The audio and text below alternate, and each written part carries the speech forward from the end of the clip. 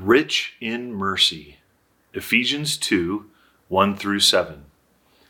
And you were dead in the trespasses and sins in which you once walked, following the course of this world, following the prince of the power of the air, the spirit that is now at work in the sons of disobedience, among whom we all once lived in the passions of our flesh, carrying out the desires of the body and the mind, and were by nature children of wrath, like the rest of mankind.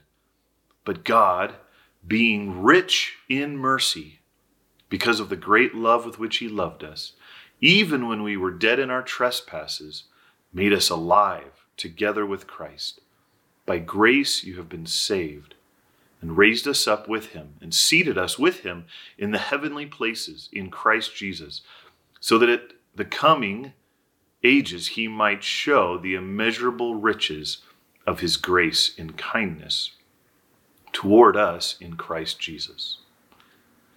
Well, last time in part 1 of this devotion, we delved into the idea of being dead in our trespasses and how trespassing is not a minor offense when it is an important place and person that you're trespassing against, like the White House, for example. And we were dead in our trespasses, deserving eternal punishment. These verses tell us that's what we justly deserve. And then they say, but God being rich in mercy. God is rich in mercy. So what is this stuff called mercy, and how does one become rich in it? You know, as a kid, I remember hearing that you can think of grace as getting what you don't deserve, and mercy as not getting what you do deserve.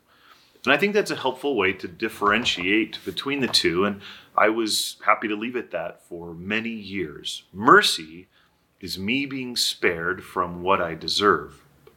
Then a few years ago, I heard a preacher define mercy in a new way. He explained that to show mercy is to cut short suffering, to reduce someone else's pain when you have the power to do so. And this enriches my appreciation for mercy. I picture William Wallace at the end of Braveheart, being tortured for what he believes in, as the crowd of onlookers begin crying out, "Mercy! Enough suffering! Cut it short! Mercy!" Well, how does God's mercy apply to me? Why should I care that he's rich in mercy? Well, we trespassed, remember? Repeatedly, far down the path of sin, going against all that God is and loves. So we need the suffering that's coming our way to be cut short. To become rich in money or land or fame, one must accumulate and stockpile it. That's what it means to be rich. But mercy doesn't work that way, does it? You can't become rich in mercy by holding it back. Someone who shows and gives no mercy becomes bankrupt in mercy. The only way to become rich in mercy is to give it away.